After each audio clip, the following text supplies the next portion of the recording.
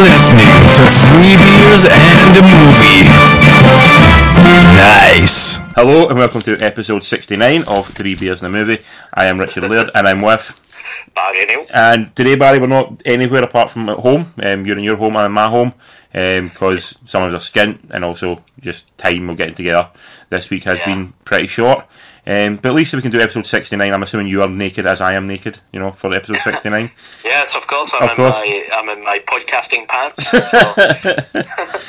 So we're doing it as sexy as we possibly can. Are you drinking anything tonight? No, actually, I didn't have a chance to go and peruse the alcohol aisle, so unfortunately I'm on diluting orange juice tonight. Yeah, I'm very much same. I'm on a cup of tea because I am officially after a close friend's wedding on Saturday. I'm off the booze for a couple of weeks at least. The body requires some recovery time at this point. Yeah, when you go into your 30s, you don't quite kick back as you once did. No, it has an effect on you. Yes. Yeah. As we've all learned very recently on both sides of the fence here, we are not 21 anymore. No, most definitely not. Barely even 25 anymore. So a day of drinking will take me roughly about 4 days to recover from, which I'm pretty much over it now. But it was a long couple of days there. But you've been missing for the last couple of weeks because you took a little tour of some Scandinavian countries and Germany. I'm assuming on that trip you drank some interesting beers.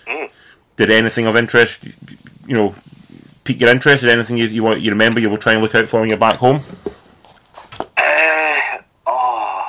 What was that name? There was that one from Aberdeen.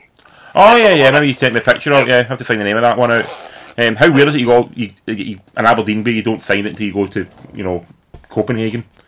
I know. I'd never even heard about it until I was sitting there, and then I seen it, and then obviously because we are Scottish, we have to drink the local beer. But it was so bizarre to find it over there. Yeah, I've got no doubt when I go to America next year, I will probably end up drinking BrewDog all the time. Just because it's like I can get it at home, but I'm going to keep drinking that because why am I doing this? But you like what you like, and also when you're abroad, you feel the need to almost big up the the hometown stuff. Yeah. My biggest problem was maybe it might be different now, but my biggest problem was every pub we went into, all they seemed to have on tap was whatever light beer was happening at that moment in time. It was either Bud or Coors you got, and that was really about it. It's better. You'd think if you go to Germany, you go to you're Sweden and Denmark, wouldn't you? You'd think you'd have some more sort of unique local things. Mm-hmm. Yeah. Do you recommend travelling through Scandinavia and Germany? Oh, absolutely. Absolutely. It was a fantastic train journey from Gothenburg to Copenhagen. That must go over it goes over a bridge, doesn't it? A big, massive, long bridge between the two countries, doesn't it? It does. It's that famous bridge that everyone talks about. Yeah, we can't remember the name of. That I cannot remember the name of. Yeah. I didn't even know it had a name. But it does actually span some distance between the two. Yeah. It's not just a quick, small bridge. It's like a proper journey over. It's big. It's not the Forth Road Bridge. You're talking something like treble the size or something like that, isn't it? It's absolutely massive. Yeah. It's absolutely massive. And then half of it's a tunnel as well because I can't remember what half, but one half wanted, because there was a joint project between the two countries. One half wanted it to be a tunnel, the other half wanted it to be a bridge. They couldn't come to an agreement, so each built their own ideas and then they joined it together. Wow. Thank God they met up in the middle at some point, otherwise it'd been total waste of money. Absolutely. Yeah. But yeah, so you're Germany, Scandinavia, you enjoyed that. But we'll just get into some of the non-cinema viewing quite quickly. Anything of interest you've watched at home over the last couple of weeks since we talked to you last? Yeah, it's. I'm not 100% sure if I had started it the last time I was on the podcast, but if I haven't mentioned it, I've now finished the second season of Big Mouth, which is a Netflix animation TV show. Yeah. I've got to admit, the second season holds up just as good as the first season. If you like the first season, you're going to absolutely love the second season because it really just picks up where the first one finished and then takes it to a whole nother level and then pretty much sets itself up for a third season, though I can't seem to find any information if it's been confirmed or not for another season. I think it has been confirmed now, yes. Oh, has it? Yeah. Fantastic. Fantastic. It's just really funny, especially with the introduction of... he's kind of just like a morality check. Right. With character. He just comes in and he kind of like just brings everyone down and just makes them realise like what they're doing and all that, and just kind of make them look at things a bit differently, and that adds a good spin to it, because as funny as it is with the kind of hormone monsters and the kind of rude jokes and stuff, it does become a bit stale, like quite early on into the second season, and then with this introduction of this other character, it kind of picks up again and it becomes quite funny and stuff, because he references a lot of things and then they end up appearing like further on down the line, so that's quite good, you know. It's like all the little things in the background and stuff. Yeah, because the general premise of the show is it's like 3 or 4 kids all going through sort of like puberty and sort of growing up in this one wee kind of small town and sort of trying to deal with like all the shit that growing up throws at you, isn't it? Yeah. It's like kind of like I wouldn't say they're all pals, but they all know of each other. Yeah. And they all talk to each other, like, and it kind of centres around the kind of 5 characters. And yeah, it's just all about them going through puberty at slightly different stages and stuff. And then, you know, it's good that this season kind of focused more on the girls as well. It wasn't so much about the boys, because the first season was more about them, so it was kind of nice to get a kind of change of pace and a bit more about the kind of girl aspect. Like one of them ends up near the end of the second season ends up suffering depression and all that, which is quite a cool development as well. It gets to can explode, because I mean it was, I would argue it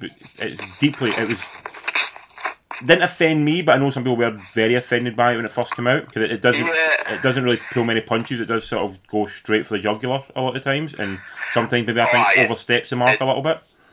It doesn't sugarcoat anything. It is pretty like vulgar, but then if you were kind of brought up and even enjoyed South Park when it first came about, or even early Family Guy, I'd guess up to a certain point, or American Dad and all that kind of stuff, like you wouldn't have any issues with this. I personally think it's like some of the funniest.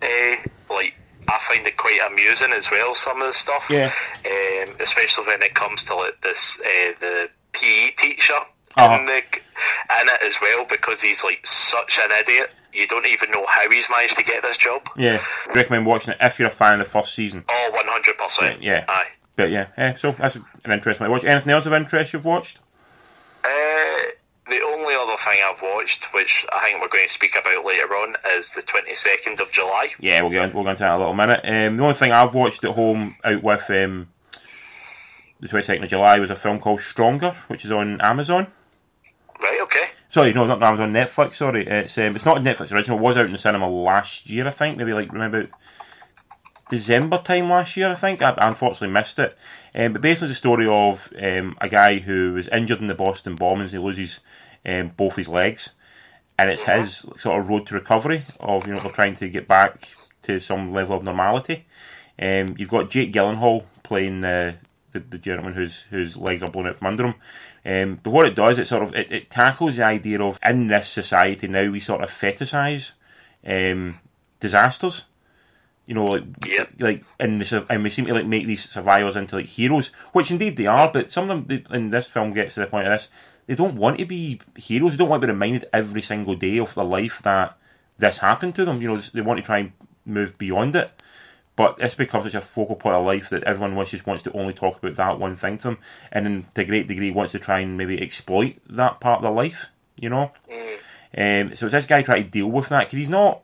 The guy in it, he's basically just, you're pretty much just your token idiotic Bostonian who likes to drink, watch the Red Sox, and that's about it. He has no real noble sort of idea of life, and this thing happens to him, and he's sort of almost forced to embrace this whole Boston strong attitude. If you remember that was going about at the time, it was this, and they've used it recently with other sort of disasters.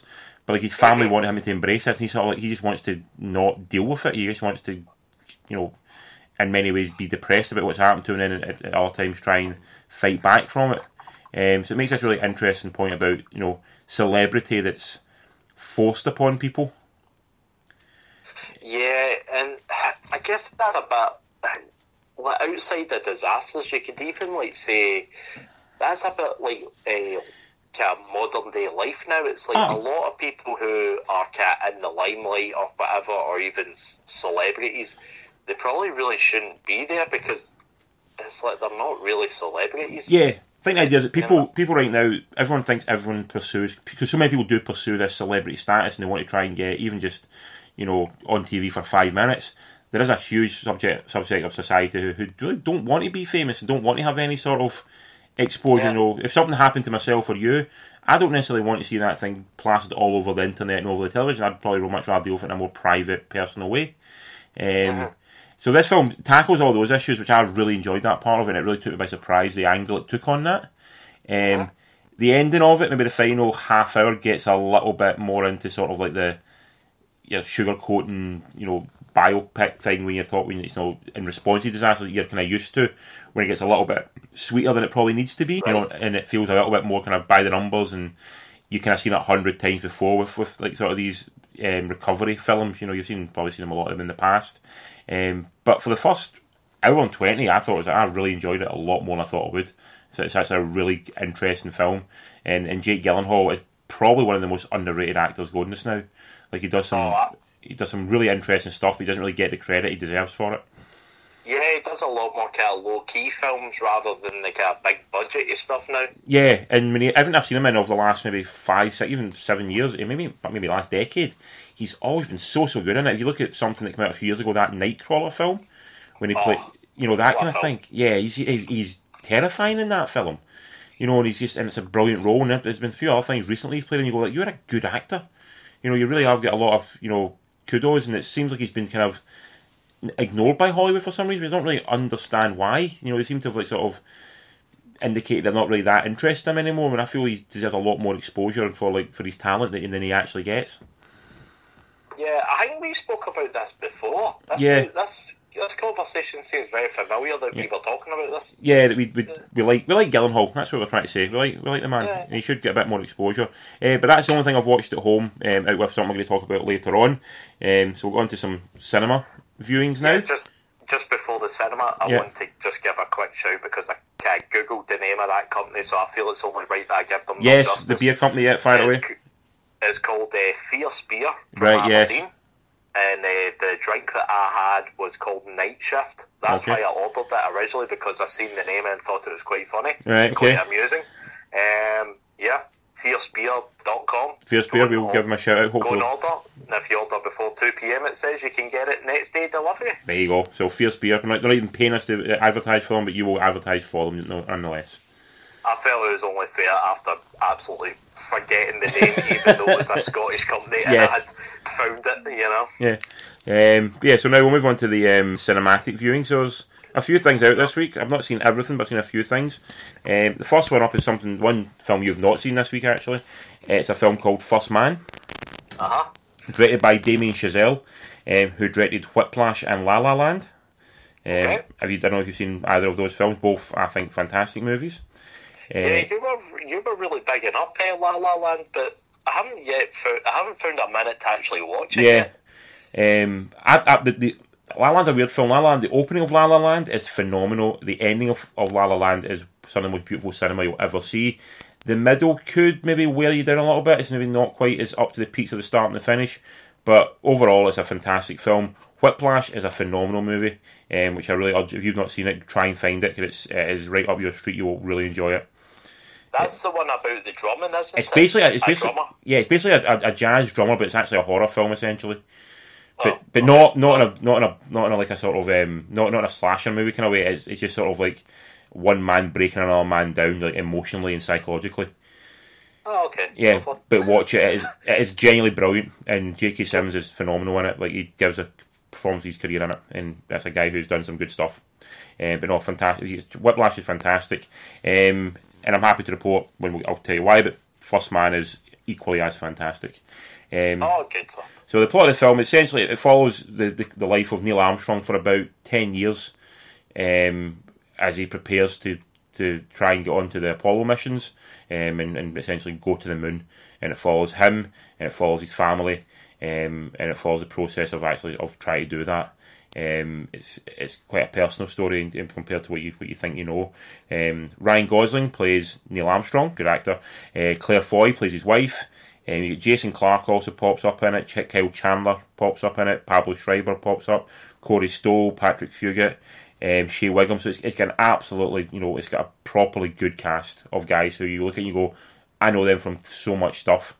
And then they're always very good in everything they do. And they never see any of these actors in something you go, oh, they're going to phone it in. They're always really, really good. It's a fantastically shot film. It looks amazing.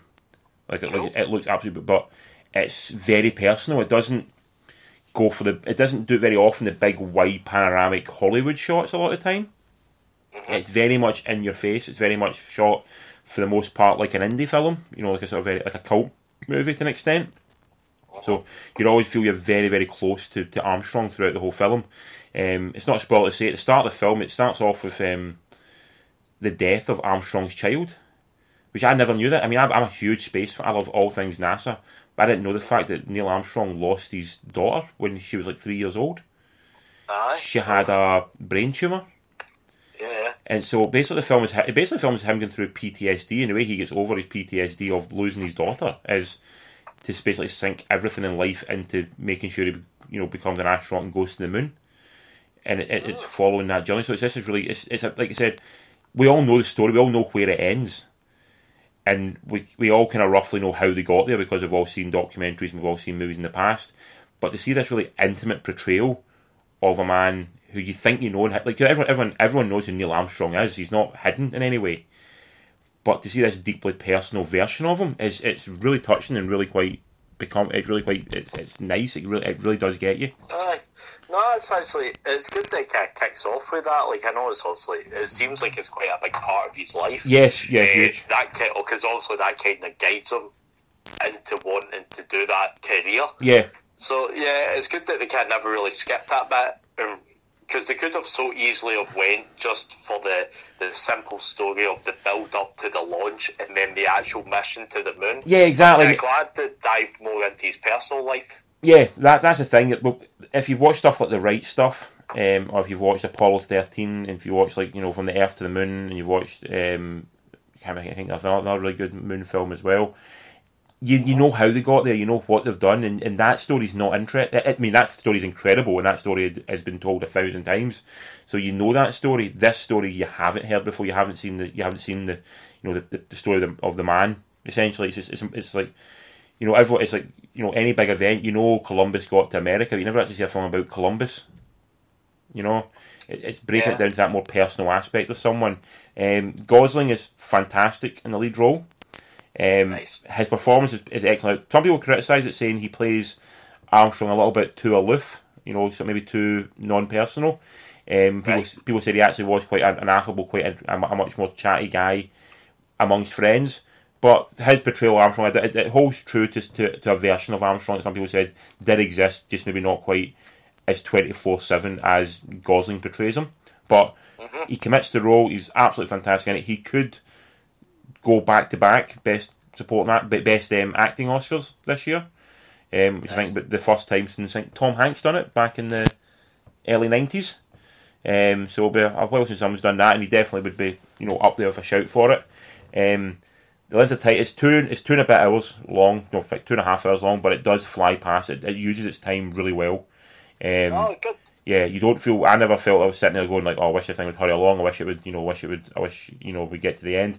Every moment is really it's encapsulating. It grabs you from start to finish. It covers about 10 years of time, but it does these really nice subtle time jumps. When you see something, you realise, oh shit, we're now 2 years down the line, and it does it really well. So you don't feel like doesn't rely on stuff like constantly having like things popping up on the screen like 2 years later, 5 years later. It trusts an audience to know that time has passed. Which sounds really simple, but it's nice to see a director and a production team have faith in an audience to understand what they're trying to do, you know, rather than just always signposting it. I would say if you can get a chance, see it in a cinema with a good sound system, because the rocket launches are absolutely incredible with the sound, because it's so visceral and it's so brutal. Like, again, you're not watching it from some outside view, you're sitting in the capsule as it launches, and at times it felt anything that Von Steen may or may. Like, you go to a theme park, you get those rides where you sit in it, and it's you know, it's like you're flying a spaceship or you're driving a car, and you feel like even though you're not moving, you feel like you're still getting thrown side to side. It feels like that. It's so brutal, and you're watching it going, that looks utterly terrifying, you know, because, you know, the way they use the technology in this, you know. So definitely you can see it on the biggest screen you possibly can, and with the best sound system you probably can. It is 100% worth it. It almost sounds like a movie that would, well, like, I don't know how much scenes are like rocket launching and all that, but it does sound like a movie that would almost work in that kind of 4DX style of environment. Oh yeah, I mean the 4DX thing for us, I mean I probably wouldn't do it myself because I don't like the idea of 4DX, but yeah, this film, it's maybe not the film you want to see in it, because it's the rocket launches are sort of interspersed, you know, like with sort of a lot of drama, so there's not a lot of stuff going on. In the moments, the quiet moments, there's not as much going on. It's not like an action film, there's always something moving. The rocket launches are these like sort of staging posts throughout the film that you get to, as opposed to being the point the whole film. Also, the amount of rattling this thing does, the amount of like shaking it does, I reckon people have just been vomiting in their seats, to be honest. It's honestly, I was watching it in a completely still cinema, and I felt kind of sick watching it, because it's really terrifying. The fact that these guys got into these things and done what they did is just fucking madness, in my opinion. But also the greatest thing that we've ever done ever. Did it ever show you in the film, like, how his wife coped with the fact that he had lost a child, and then suddenly was like, right, love, I want to go to space? Well, did it show her going, Neil, you fucking lost it, Peter? No, I mean, for sure, it wasn't the death of his daughter that made him want to go to space. He was already a test pilot. He was already doing stuff like that. He just had this dream of going into space. So it wasn't just the death of the daughter that done that. He already had a sort of drive to do it to some degree. So that was just like an added impetus. But they do play it out a little bit in the film that the idea that his daughter's death is a kind of all-encompassing thing that pushes him through. Maybe gives him that extra bit of determination to do something in her memory, almost. So the wife's role, this is the only negative in the film for me, is Claire Foy that plays the wife. She's from The Crown, and she's in the new Girl in the Spider's Web film that's coming out soon as well. She's great in what she does. She's a fantastic actress, and what she does is excellent. There's just not enough of her. Okay. And it felt like her role could have been explored a little bit more, to see, you know, how she, like you said, ask her, how is she dealing with it? You know, and you don't really get enough of that to really feel like she's had a substantial role in the film. She has little moments in it, but not enough to make it, you know, to really nail that part. And I think they had to have her in, because if you don't have her in, it doesn't make sense to not have her there, because you've got to see this part of her life, of this guy's life. But if you're going to have her there, at least use her. Exactly. And they used her decent, but I felt there was so much more they could explore in that part. And for that reason, and that reason alone, it's a 9 out of 10. And not a 10 out of 10, but it's a 9 out of 10. Wow. I like I said, I want to go back and see it again. I'm going to go and try and see it on the big screen, see the big super screens they have. I want to go back and see it on that, just to see it like even bigger, because it is, I think the film needs to be seen like that. Nice. Yeah. Nice. That's good. I really enjoyed it. 9 out of 10? 9 out of 10. I would never have thought that would have got a 9 out of 10, but there you go. It also comes down, I love all things, you know, to do with NASA and space. I think what they do is incredible. So when you put a film about smart people being smart, I am in this film. I'm invested in this film. I will watch this film. You know, so it's not quite as me. I think the best space film is still Apollo 13. It's still my favourite of all the NASA films. This is pretty close to that. Oh, I thought it was Armageddon. I actually like Armageddon because it does have a NASA feel to it. But no, Apollo 13 is still my favourite by a wee bit. I think Apollo 13 is an amazing movie, like start to finish, perfect. I'm trying to think. I don't even know. It's been that long since I've seen Apollo 13 that it genuinely almost makes me want to go and watch it. It's been that long. I bought it in Blu-ray recently and watched it again, and it holds up fantastically well. Nice. I take it they've done a good job at the transfer. Yeah. The transfer of Apollo 13 is absolutely great. It still looks as it did. It's not, they're not wasting it in any way. It's still absolutely enjoyable to watch. Cool. Okay. So First Man, 9 out of 10. Well, I'm going to give it an extra half, 9.5 out of 10. Oh, there we go. Just cheeky 9.5. Just that thing with the wife's role, he's brought it down a little bit, but other than that, fucking phenomenal. And Damien Chazelle has put himself now as a director of absolute note, because Whiplash, La La Land, and First Man, his first 3 films out the cage, have been absolute Stonewall classics. So it's the guy set himself up for a hell of a career, you know. But on to the second film, which is in cinemas in some places. It's got a kind of limited release across the world, but it was dropped on Netflix, so the whole world can see it at the same time. It's a film called 22 July, and that's how they've been pronounced, and that's how the director pronounced it as well. 22 July, not July 22nd. It's 22 July. He's been calling it. So it's directed by Paul Greengrass, who he directed stuff like United 93, the one about the fourth plane in the 9/11 attacks. Yeah. The one the passengers like sort of try to take back and end up crashing. You remember? Yeah, that's right. Yep. Yeah, he done a film called Born Supremacy as well. He done Green Zone. He's most recently done is a film called Captain Phillips. Oh, okay, yeah. So he does. Okay, so this guy's got a bit of credentials when it comes to this style of movie. Absolutely, yeah. The plot of this film is it takes place on the 22nd of July, and it tells the story of is it Breivik is his name, isn't it? I can't remember. Is it Anders Breivik? That was his scumbag's name. Who essentially set a bomb off in Oslo. Yep. And then proceeded to go to an island where there's like sort of a scout sort of like meeting, not like sort of young adult sort of like gathering for like a camp. Yeah. And proceeds to massacre people on the island and shoots them all at random, goes hunting them, and essentially takes them all down, or a lot of them down. I think it's about 70 odd people he kills in total, isn't it? Yeah, 70 odd people, including the bomb. It's about 70 odd people he kills. But he gives himself up in the film. He gives him one in real life, obviously real life as well. And the film is then about the recovery of one of the people he shoots, who he thinks he's killed. And also it's Norway trying to deal with how to give this man a trial, because they want a trial and they want to put him away for life, but equally they don't want to give him a soapbox to stand on in order to sort of like announce his rhetoric and make people and make a martyr out of him. So they're trying to find that delicate balance of convict him and showing what he did is evil, but not give them that live audience in order to sort of in some way brainwash other people. Starring a guy called Anders Danielsen, who plays the sort of the main boy. One story you follow of the boy who gets injured. He was in a film called Personal Shopper. Jonas Strand Gravely plays Breivik, and you've got John Ugarden who plays. You've got them two mixed up. Have I? Aye, you've got them in the wrong way. So Anders Danielsen plays Breivik. Aye, Jonas plays the younger boy. Yeah. And Anders Danielsen plays the actual he plays Breivik. Yeah. Yeah, and you've got John Øygarden, I think his name is. He plays the lawyer, but the lawyer of Breivik. What did you think of this? You're doing an absolute stellar job pronouncing these names. I'm looking at the list of actors and actresses, and I'm like sitting here going, I'd probably butcher more than half of these. I'm stopping after 3. I'm not mentioning any more because I can't. I looked at the names and there's too many vowels with little weird things through them. I can't pronounce it. What do you think of it?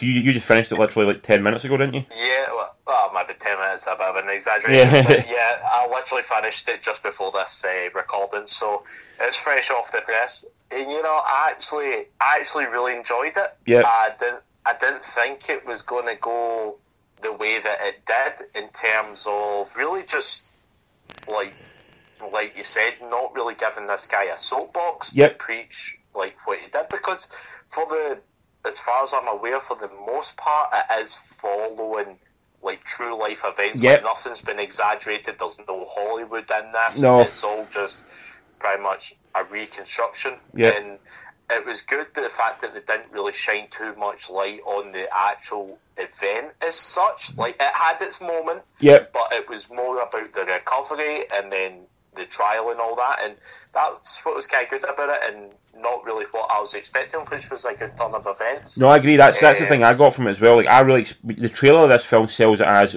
coming. It almost again fetishizes the actual event, and you think, oh my god, it's going to show a guy basically hunting people in a sort of almost a horror movie fashion. But it's really not. The actual attack is going to be the first half hour, 25 minutes. Yeah, it's really short. It's really tight for like a film that's 2.5 hours long. That is a really short moment in it. The vast majority of the film is, like you said, about the recovery and about the trial. But yeah, sorry, you're saying you were going to go to continue. Oh yeah, and it was just well told. The only criticism I'll give this movie at all is there's two. Two. Is I felt like, well, for us anyway, I don't know if the film was dubbed or the actors in the film were speaking English, but I felt this film could have done better if it was just subtitled for us. I don't disagree with that actually, and I think the decision to not have subtitles and make the actors speak English was in order to get a wider release. Because as much as people do tend to shy away from films that are subtitled, which I can understand to an extent. I don't mind it, but I can see why some people do mind it. You know, there's why you have to concentrate quite hard as that on the dialogue. So yeah, I get what you're saying. Yeah, like the accents at times, not all the time. You can certainly tell this is someone's second language. You know, albeit they do speak English a lot better than I speak Norwegian. So I'm not going to complain. Absolutely. But absolutely. I absolutely would have been. I would have no issues if they decided to do this film in Norwegian, and I think it would have been equally as powerful and as viable. So I agree with what you're saying. Yeah. My only other criticism, and this is maybe a wee bit on my part as well, but I found it was a little bit sluggish in the middle, in the kind of centre of the film. I felt it could have kind of picked up the pace a little bit. It felt like it was kind of slogging its way through the middle section and then kind of kept moving near the end of the film. I just found the middle section a bit kind of, right, come on, let's get moving here, what's happening and all that. But I know they were kind of unravelling it all and really just painting you a good picture of the kind of horrible bind they were in. Yeah, I felt, much yourself, I thought the middle of the film was a little bit sluggish, and I thought it was repeating points, maybe more times it needed to repeat certain points. You know, it's like you don't have to hammer this point home 3 times, you can do it twice. Yeah. You know, that kind of thing. But I guess that's sort of the part of the problem they had with this entire case when they're doing it. You know, it's trying to, you know, find a way through it. And like I said, it does, I think it holds it. I think it does it well.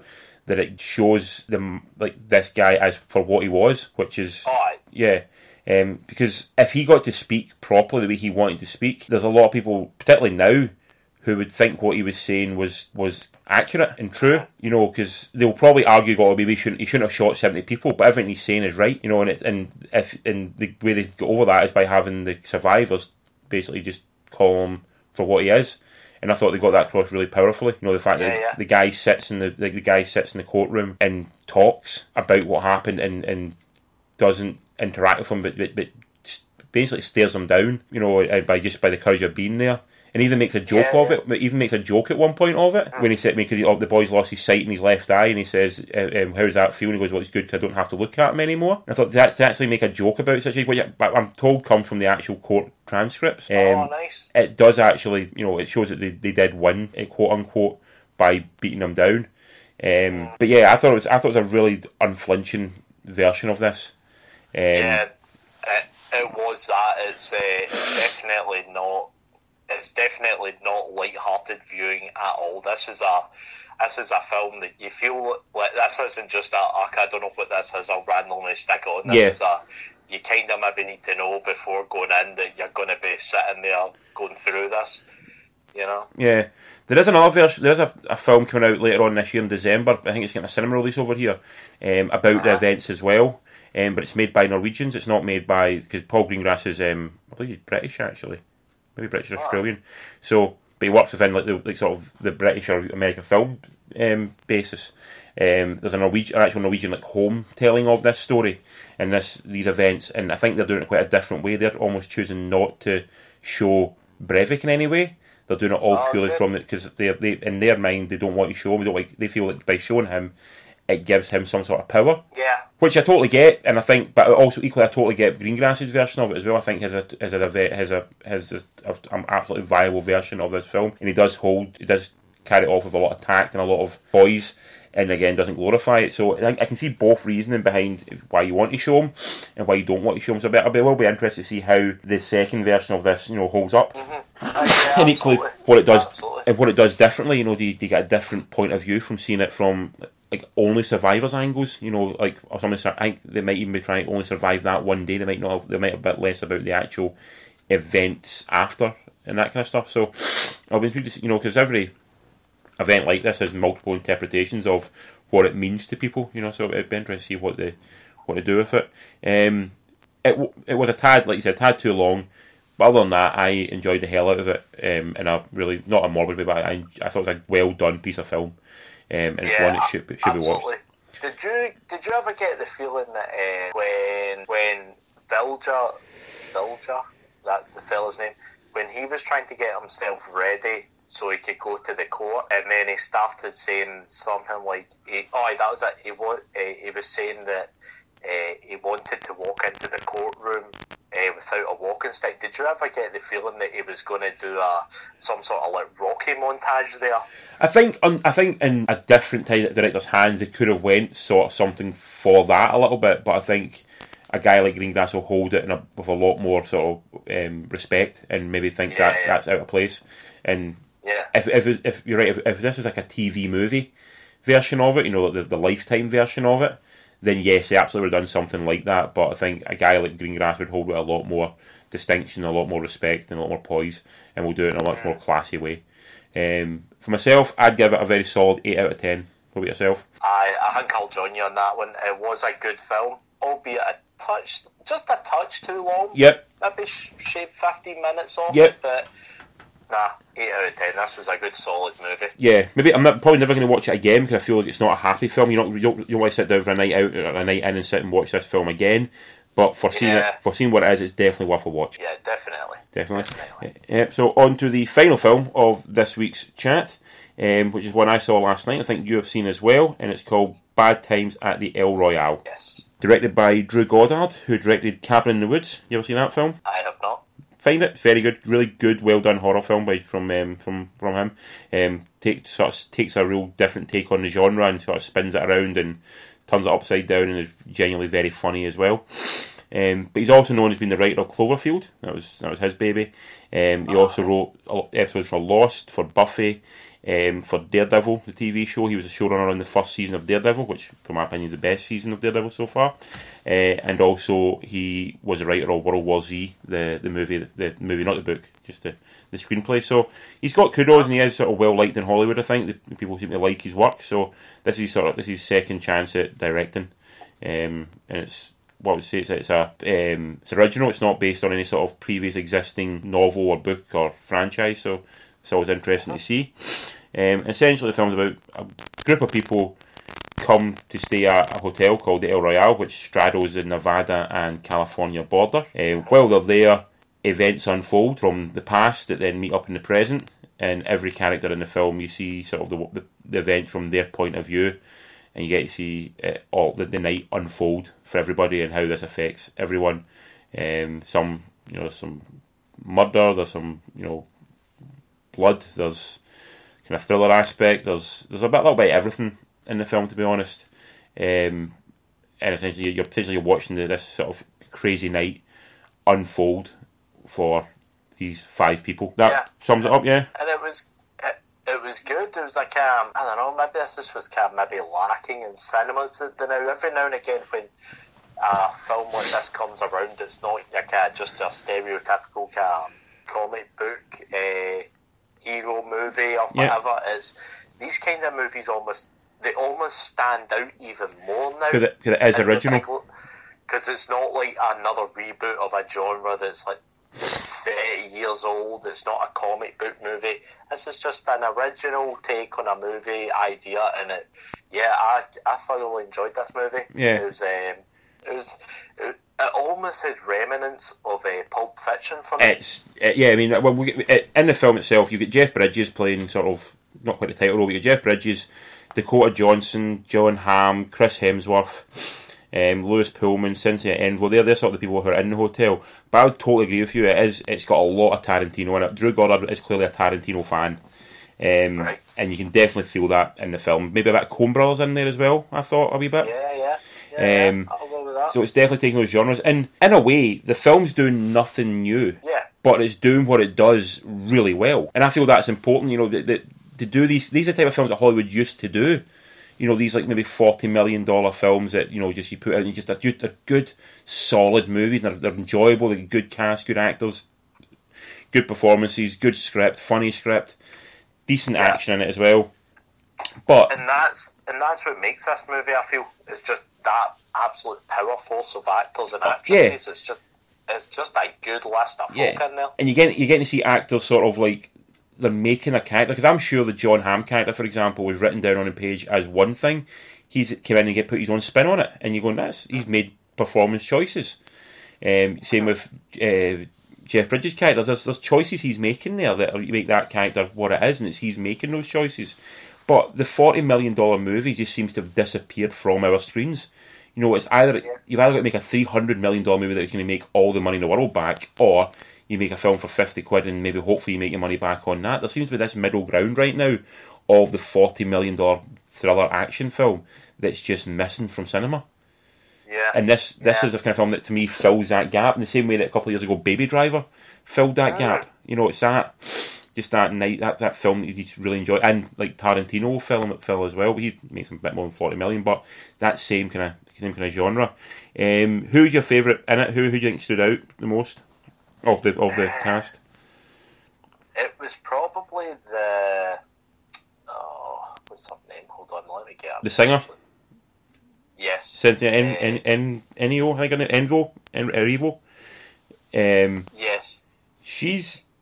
I didn't know who she was, but she's partly huge on Broadway. She's won she's only got an Oscar to get the EGOT award. She got an Emmy, a Golden Globe, and a Tony already in her life.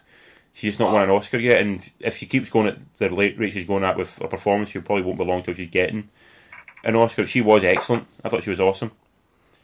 Every time I got pan to her story, I was like, this is quite an interesting story. I could almost watch a whole entire movie of that. Yeah. I thought Bridges was excellent. I thought it's nice to see him doing a role and getting more than just a sort of extended cameo, which I think is what he's got more recently. He's been doing sort of like in a film for 10 minutes and that's it. This was actually he was in this film for the sizable chunk of it. Also, the young kid in it, Lewis Pullman, the boy who plays like the clerk. I thought he was excellent. I did really like that scene when it was him and Dakota. Yeah. When she was signing in the beginning, and he came out to do his little speech about the hotel, and she just absolutely shoots him down. Yeah. Yeah. Like there's some really good like Tarantino-esque lines in it. It was like, what is it? The line, "Life's gone to shit, get the whiskey." It's like that seems like something like a Tarantino line. It's something that he would put in a movie. And there was some really good little character beats, some really nice moments, like you said, that bit with the young boy when he's doing his spiel, when he's sort of like pre-programmed to do this. I would say the biggest, not disappointment in the film, but a big thing that's slightly annoying was Hemsworth doesn't turn up for like what? It's a 2.5 hour film, maybe an hour and 40 minutes, hour and 50 minutes. Yeah, it's quite late on when he appears. I don't really know if he added much to it. Like, I know he's got a bit of weight behind him nowadays, but I felt like you could have almost had anyone else in the world in that role. I totally disagree. I thought he was really fantastic. I thought he filled that role perfectly. You can just see that he's got that smile, that real charm, and you go, right. He's playing a sort of like Charles Manson type figure, basically. That's the sort of thing he's playing in the film. And you go, and I could totally see why people would follow him into the desert and give all the money to him, because he's that smile and the charm, and it's like, well, I know Jill particularly liked what he was doing in the film when he was, Of course, Jill did. Yeah, open shorts, 6-pack, and all that. Yeah, she sees a lot of it at home, but this was nice to see on a big screen. But I thought again, I can see he had real charm. It is a role that maybe 20 years ago we're getting played by Matthew McConaughey, probably. Yeah. Or even maybe a Kurt Russell might have done it in a past 20, 30 years. When the movie took quite a sinister turn, I thought.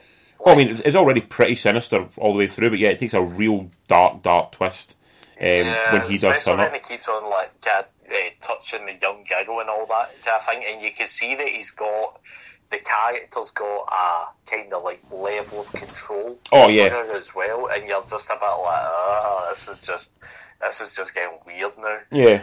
It was, I thought, a bit longer than it had to be.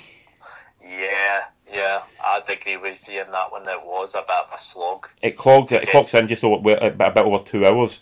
And not only that, it clocks in a bit over 2 hours, but I felt that the conclusion of the film wrapped up really quickly. It did. Like, pretty much when Chris appears, that's when I found the film started picking up pace again. And then, at least in the last half hour, for me anyway, it generally felt like a gallop to the end. It didn't. It kind of just randomly picked up pace for some reason. And you're like, whoa, alright, okay, this is where this is going now. For a film that taken its time to set stuff up, it sort of really did rush towards the finish a little bit. And it did strike a little bit of a guy who had a good idea, a good middle, and maybe just couldn't quite nail the finish. And so they got. I mean, the conclusion's there, and the conclusion is what it is. I think it works well enough, but it felt like it took a bit of a jump to get there so quickly. I'd agree with you on that one. Absolutely. But out of 10, would you give it? Out of 10, I'm going to say 7. 7. I feel it's a solid movie. Yep. Am I going to rewatch it again? Maybe.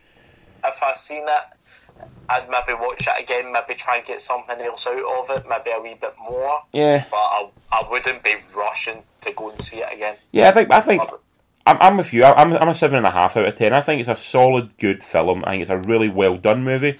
I think no one in the film comes across badly from it. The director and writer, who's regarded, shows himself to be very competent as a director, very competent as a storyteller, despite the sort of little rush towards the end. And everything about the film is absolutely fantastically passable, and there's moments when you really enjoy it. But when we compared it earlier on to Tarantino and the Coen Brothers, it doesn't quite hit the peaks that those guys are capable of. And when you don't hit the peaks of those guys, sometimes it comes across a little bit. It comes across. It's like you try to imitate. I mean, you try and imitate the best. You've got to really get it, otherwise you're going to come across as looking much weaker. But I talked about a film last week called, I'm going to give it more credit than it fucking deserves, I'm talking about it again, a film called Terminal, which again with a guy who fell in love with Tarantino and wanted to be Tarantino and decided he's going to do a Tarantino movie and absolutely fucked it beyond belief. So that shows you how it can go really badly wrong. I think this film is much more in the line of there's more to love than to dislike in this film, and for that reason 7.5. And if it was on TV, maybe like in maybe a year's time, Netflix on Sky Movies, I would probably sit and watch it again a Saturday or a Sunday just to revisit it. I think there's everything in it is absolutely totally enjoyable, and everybody in it is definitely having a good time, and they're definitely giving performance that you can definitely get behind. Oh, absolutely, and it.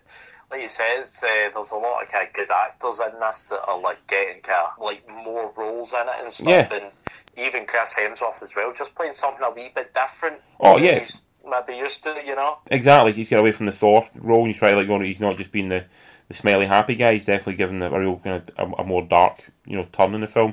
So it's actually been quite a good week for films this week. I gave a 9.5. We both gave an 8. And this one's getting a solid 7, so there's actually some really good stuff out. The unfortunate thing is, First Man's still out and getting a wide release for the rest of the week. For next week, 22nd July obviously is still out in Netflix and will be there for the next 50 years. Bad Times at El Royale, I don't think it's pulled in the viewers. It's already dropped down to one show a day in the sort of bigger screens. So I don't think unfortunately it's quite captured the attention of the film going public. Which is a bit of a shame. I think it deserves more love. I'd say, like, I had seen this trailer. I tend to not really bother with trailers too much because I feel sometimes trailers ruin a movie too much. But it happened to be that I was in the cinema and it came on. And then when I seen the film, I'd definitely say this trailer made it feel like it was a movie that ultimately it's not. I felt like the trailer made it more about Jeff Bridges' character. It felt like it was more centred around him when it kind of really wasn't. Yeah, I mean it is definitely also a genre film. So it's got any genre film has a limited audience. It's people who like that genre.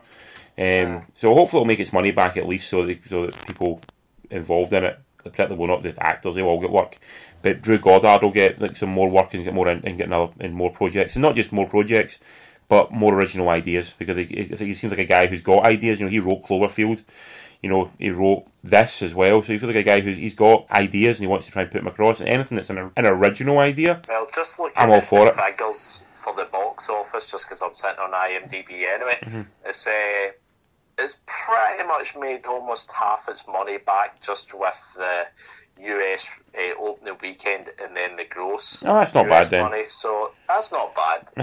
It's halfway there just in the US market alone. Aye, so so I think it'll make its money back, no problem. Yeah, hopefully it's money back, and hopefully, like I said, everyone involved in it gets some more work. But that's all the viewing for this week. Next week, if you're coming around to talk again, Barry, we have out on proper release Goosebumps 2 Haunted Halloween. Okay. It's kind of limited release this week, but it's on full release next week. I really liked the first Goosebumps film with Jack Black. I thought it was a really funny, really dark, well done, kind of young adult horror film. I don't think I've ever seen it. It's actually it's a lot better than you think it's going to be. This one does seem a little bit cheaper, and unfortunately doesn't seem to go up to scratch. But as always, we're intrigued to see it. Also out, we have the not reboot. They have the sequel of Halloween called Halloween. So it's basically following on from I think they're retconning everything after number 2. So Halloween 1, Halloween 2 still happened.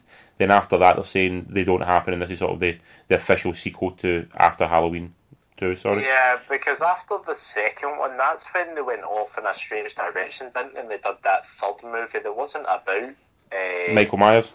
Aye, yeah. So you got that out, and you've also got Hunter Killer, which is about submarines. Which looks... Well, it's got Gerard Butler in it, so take what you want.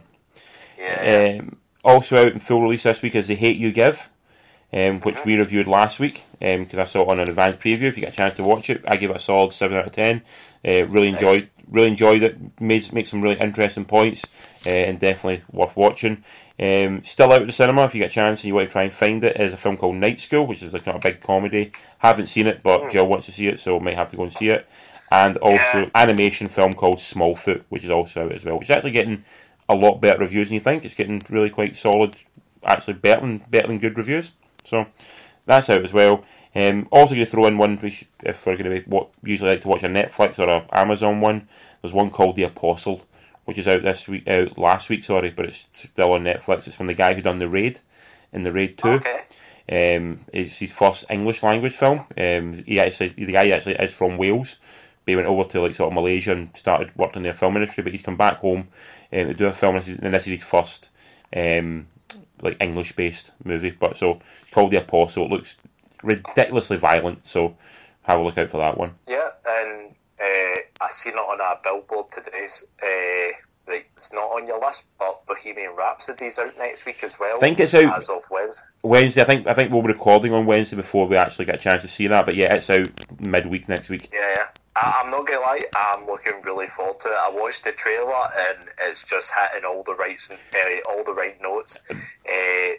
Rami looks like he plays a fantastic Freddie Mercury. He does. I'm actually really intrigued by it. I'm really looking forward to seeing it actually. It's going to be one of those horrible movies where it's either going to be absolutely fantastic or it's going to be terrible. I think it looks solid. I think it's going to be a good film. I get a feeling it'll be a good film. I think I can probably predict how it's going to go. I think it'll probably follow roughly the same pattern as the Johnny Cash story or the Ray Charles story. But I still think it'll be well worth a watch. If anything, for the music, which I'm actually quite like Queen, and also for Malik's performance as Freddie. But yeah, so that's that. We won't be talking about that next week. I don't think we'll get to see that before next week's recording, but it is out if you want to go and see it. And Barry, do you want to tell people where to find us before we log off? Yeah, sure. All the usual social medias. You can find us at 3 Beers in a Movie. And it's on Twitter, Instagram, Facebook, and you can email at 3beersmovie@gmail.com. Oh, we've got the email back again. I have managed to gain access to the email, yes. Fantastic. Yeah. So feel free to contact Colin and annoy him. Yes. But for this week, this has been 3 Beers Movie. I've been Richard. You've been... Barry. 3 Beers in a Movie.